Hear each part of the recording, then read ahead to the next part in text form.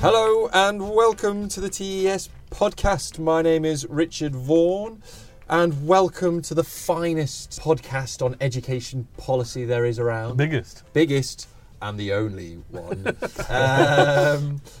I am joined today by John Severs. Welcome back, John. John's had his 17th baby 18th. 18th baby. 18 babies. 18 babies. So you've been away It's for a litter. Yes, the starter family as they call it in Portsmouth. Yeah. Sorry for those people in Portsmouth. I'm representative, so it's fine. I'm also joined by Ed Dorrell. Hello, Ed. Hello. Hello. And I'm joined by our token woman. Hello, Ellie. Ellie Hi. Busby, how are you doing? Hello. So what should we talk about this week? It's been a busy week. Let's talk about Conservative Party conference. Our readers will be able to read about my take on the party conference on pages. And my take. And yours, actually, yes. Pages 10 and 11, and in the leader, which is its usual slot of page 5, which I know well. What did you make of it? It was kind of... I thought it was all going to be, again, like the Labour one, I thought it was going to be, kind of fist pumping, we're all for grammars and all that kind of thing. It wasn't really... Yeah, it's interesting, isn't it? I think the world, the bubble within the bubble that you and I inhabited when we were at the Tory Party conference, which you might call the education bubble. Yes, indeed. Because there were an amazing number of education fringes. Yeah, there were, and they were packed. 10, 15, 20, something like that. Even, the feeling you got from those fringes was that not all the delegates were as wildly keen on the return of grammar schools as you might have expected, possibly lazily. And I used a terrible metaphor that I stretched within the leader about Theresa May thinking that she'd thrown some red meat to her fan base, when in fact a big chunk wanted a chicken stir fry. Very good. See what I mean? Yeah. But the point I was making was that actually, in one of the fringes I chaired, in fact, I did a straw poll, and the majority were against the return of grammars. Yeah.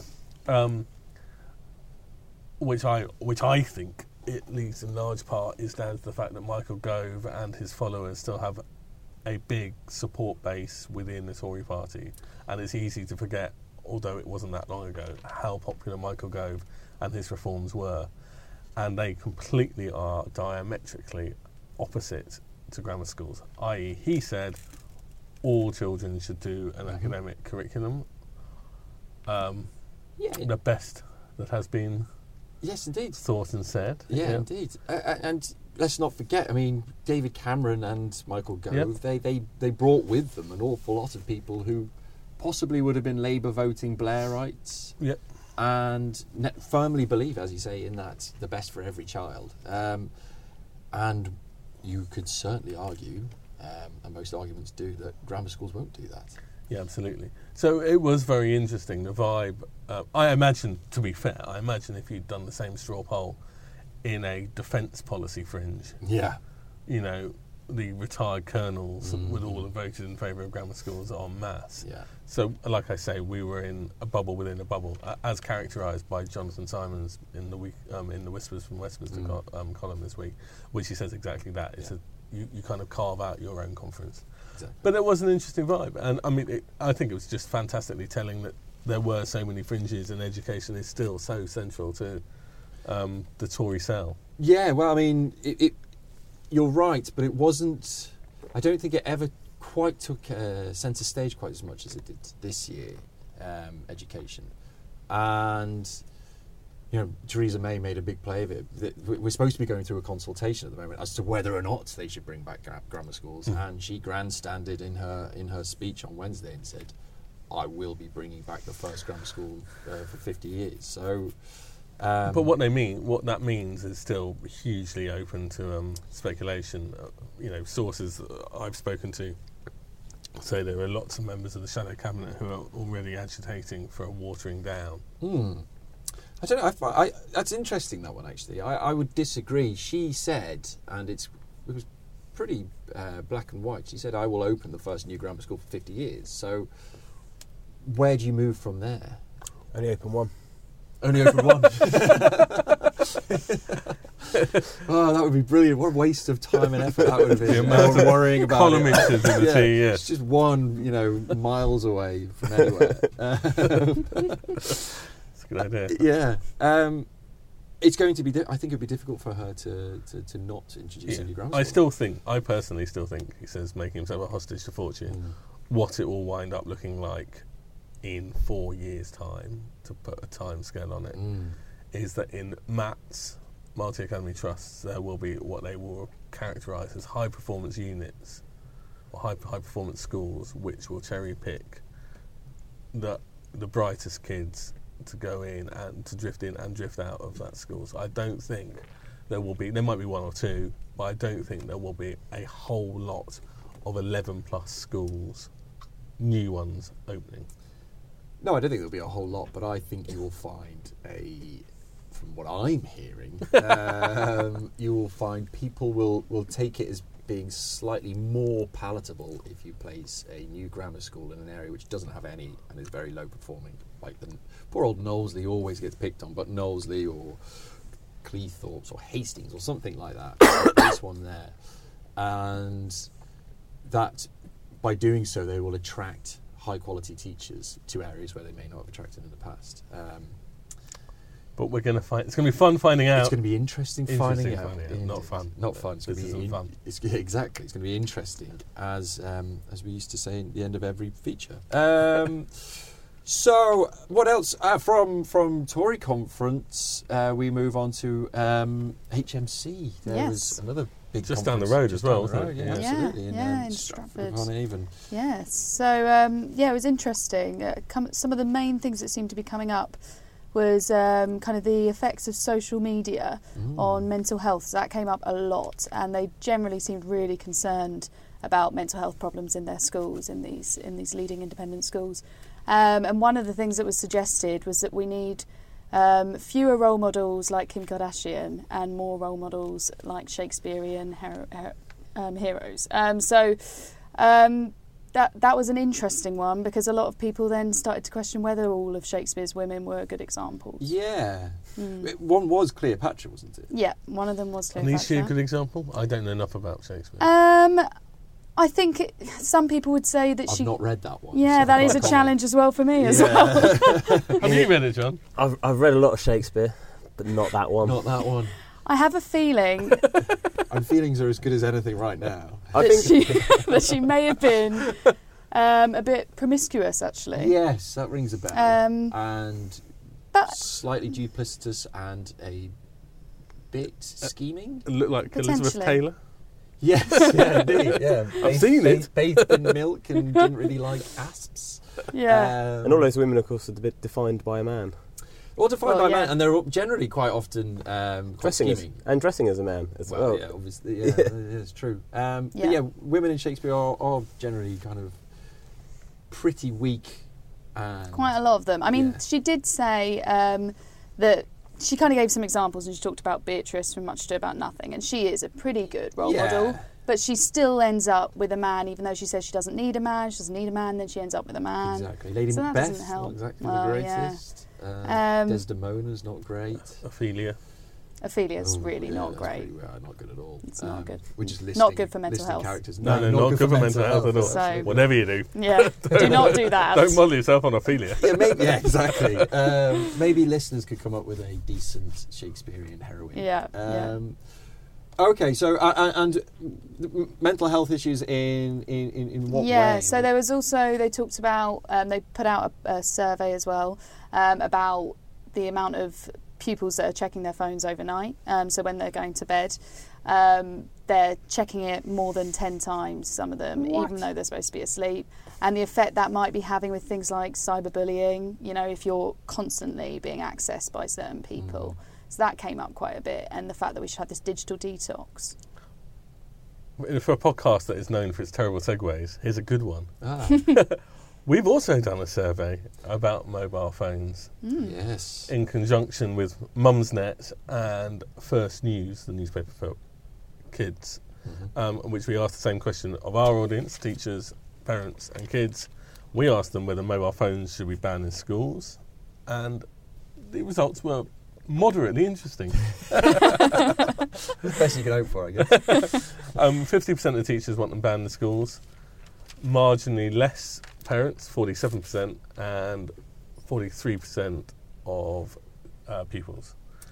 Interesting. And people generally seem to be quite interested in the fact that so few teachers, so you'd expect more teachers to want mobile phones banned. And there's a really interesting point about that, about how there isn't enough money to invest in technology in schools, and we need to use the devices that kids already have. Yes, that throws up a lot of issues. You have the BYOD thing, the bring your own device idea, where kids bring their own devices into the classroom. But then you have an issue of the kid having the brand new iPhone 7 Plus, and then a poor kid who doesn't have He's got a Nokia He's got a Nokia 210 or something. Exactly, he's still playing Snake on it. Which was a good game. It was a good game. It was highly addictive. And of course, if you ban mobile phones, presumably the teachers aren't allowed to have theirs. I know. How would they look at our amazing news online? Yeah, well, absolutely. I know of a deputy head who walked into a classroom and the teacher was playing their phone, messaging their phone in the drawer of the desk. Excellent. And she said, "What are you doing?" And the teacher said, "Nothing." Like they've been caught like a student. Like a student. If it's a ban, it's a ban, isn't it? It's a ban. Well, Isn't there an interesting story, about the kids being sent to the isolation unit? Yeah, so I went to a school last year, and they the child got sent to see the head teacher, and by the time the child got there, his mother had already been on the phone to the head teacher saying, "Why have you called my son out of class?" Whoa. And the head teacher was like, "I wasn't aware I had done." Wow. And then there was a knock on the door and the child's there, and they text their mum on the way, and the mum had rang straight up. Blimey. That's rapid response. Ban them, that's what I say. You say ban them? Yeah. Yeah? What do you say? Everything has a place with the right rules and regulations. That's exactly what I was going to say, but said better. What were you going to say? Well, what I was going to say is, interestingly, although they showed the survey of basically switching off, they're saying 90 minutes before bed you should be switching those phones off, putting them elsewhere. But interestingly, Mike Buchanan from the HMC was saying that he doesn't think technology is evil and there is a place for it. He wasn't at all calling for a ban. He was saying that, it just needs to be used in the right way. So I think that it's going to be pretty much up to the school, isn't it? Yeah. But it's a difficult one. If you're saying parents, you should be taking your phones off your kids 90 minutes before bed, but actually in the school you're not necessarily taking the phones off them. It's a hard one to try and get parents on board, I'd say. It's a whole minefield, isn't it? I mean, I think it's really interesting, the parental attitude as well. Exactly. What the Mumsnet people were saying was that, in the same way you don't want to ever lose your mobile phone, if, as a parent, you want to know your kid's safe all the time, and the expectation now, different to when we were kids, was that you can text them at a moment's notice. You know at any one time you can make contact with them to make sure they're okay. And actually it's as hard for the parents for the mobile phones to be switched off as it is for the kids. Absolutely. And yes, the umbilical cord's gone. You need. We're only going one way in this technologically advanced madness. world. Yes, so you've got to be able to teach the kids how to deal with it, how to put the phone down and carry on with their studies or whatever else and not be distracted. Personally, though, I think we're going to rue the day and the machines will take over. So we need to... Can we get the Terminator music on? Yeah, I should do. We need to have an age limit on smartphones. How about that one? Anyway, discussion point. So anything else from HMC that stood out? A lot about exams and assessment. I mean, they're one of their favourite topics. So, not happy with that. At the moment, Professor Rob Coe did a session on that, and he was talking about how one of his PhD students actually had looked into how much it costs for the exam system, and apparently it's £250 million just for exam entries. Per year. Wow. It's a staggering amount of money. I was tweeting about it the other night off the back of your story, and John Dunford, the former General Secretary of ASCL, came online and made the observation that people generally know, but it is still amazing, that it is the second biggest overhead in any secondary school after workforce, after salaries. The second biggest expense is exams. It's staggering. Something has to be done. Something should be done. And quite a few heads actually were kind of, well, he asked them whether they were considering ditching GCSEs. Obviously this is in the private schools, and a lot of heads were nodding. So it does seem that people are kind of fed up. I think it was, I can't remember exactly the amount, but a lot of the amount was on GCSE entries. So interesting in the remarking. I think Theresa May is talking about intervening in failing markets. See what I've done there? Yeah, very good. Very good. Very contemporaneous. So heads were heading. John, we're going to go on to one of Nick Gibbs' favourite educationalists, Daniel Willingham. He has, I'm trying to find it, and I can't find it. He has a new book in our out. giant magazine, which is crammed full of stuff. It's there somewhere. He's given us It's TED Talks too. an exclusive preview of his book that's coming out, not coming out till April. So he's best known for Why Don't Students Like School? And as he says, his aim in all these education books he does is to paint a sort of cartoon of what happens in the brain when certain processes involved in education happen.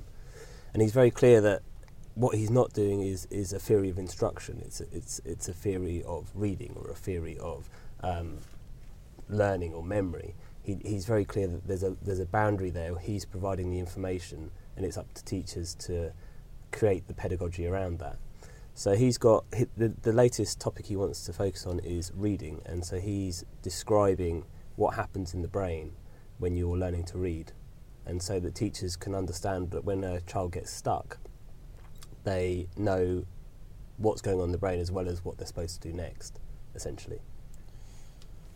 Wow! Whoa! It's quite it's high level, but he has an amazing way of writing that sort of breaks it down into simplistic terms. Sure, but how does he do this magic? Well, he's actually very aware that there's a tension in all academic research towards what happens when it transfers to the classroom. And he's saying, he's quoted in the piece, he says, how do you know when to trust the experts? It's actually there's a lot of tension there, and there's a lot of people making big claims in academia, and there's a lot of people making big claims in the classroom about connecting the two, when actually that transference process is very complicated and not as simplistic as it's shown to be. So this is early on children learning to read rather than... Yeah, he said the vast majority of children learn to read in the same way, but they will stumble on different areas of that process. It's a 3-step process. Right. The second stage, if you like, is the most complicated, which is hearing word sounds. And he said there's a correlation between your socioeconomic background or also how linguistic your background is with how well you can overcome that problem at the stage 2. That's fascinating. So it doesn't matter. Doesn't matter on your background whether you struggle with it, but how much you struggle with it depends on your background.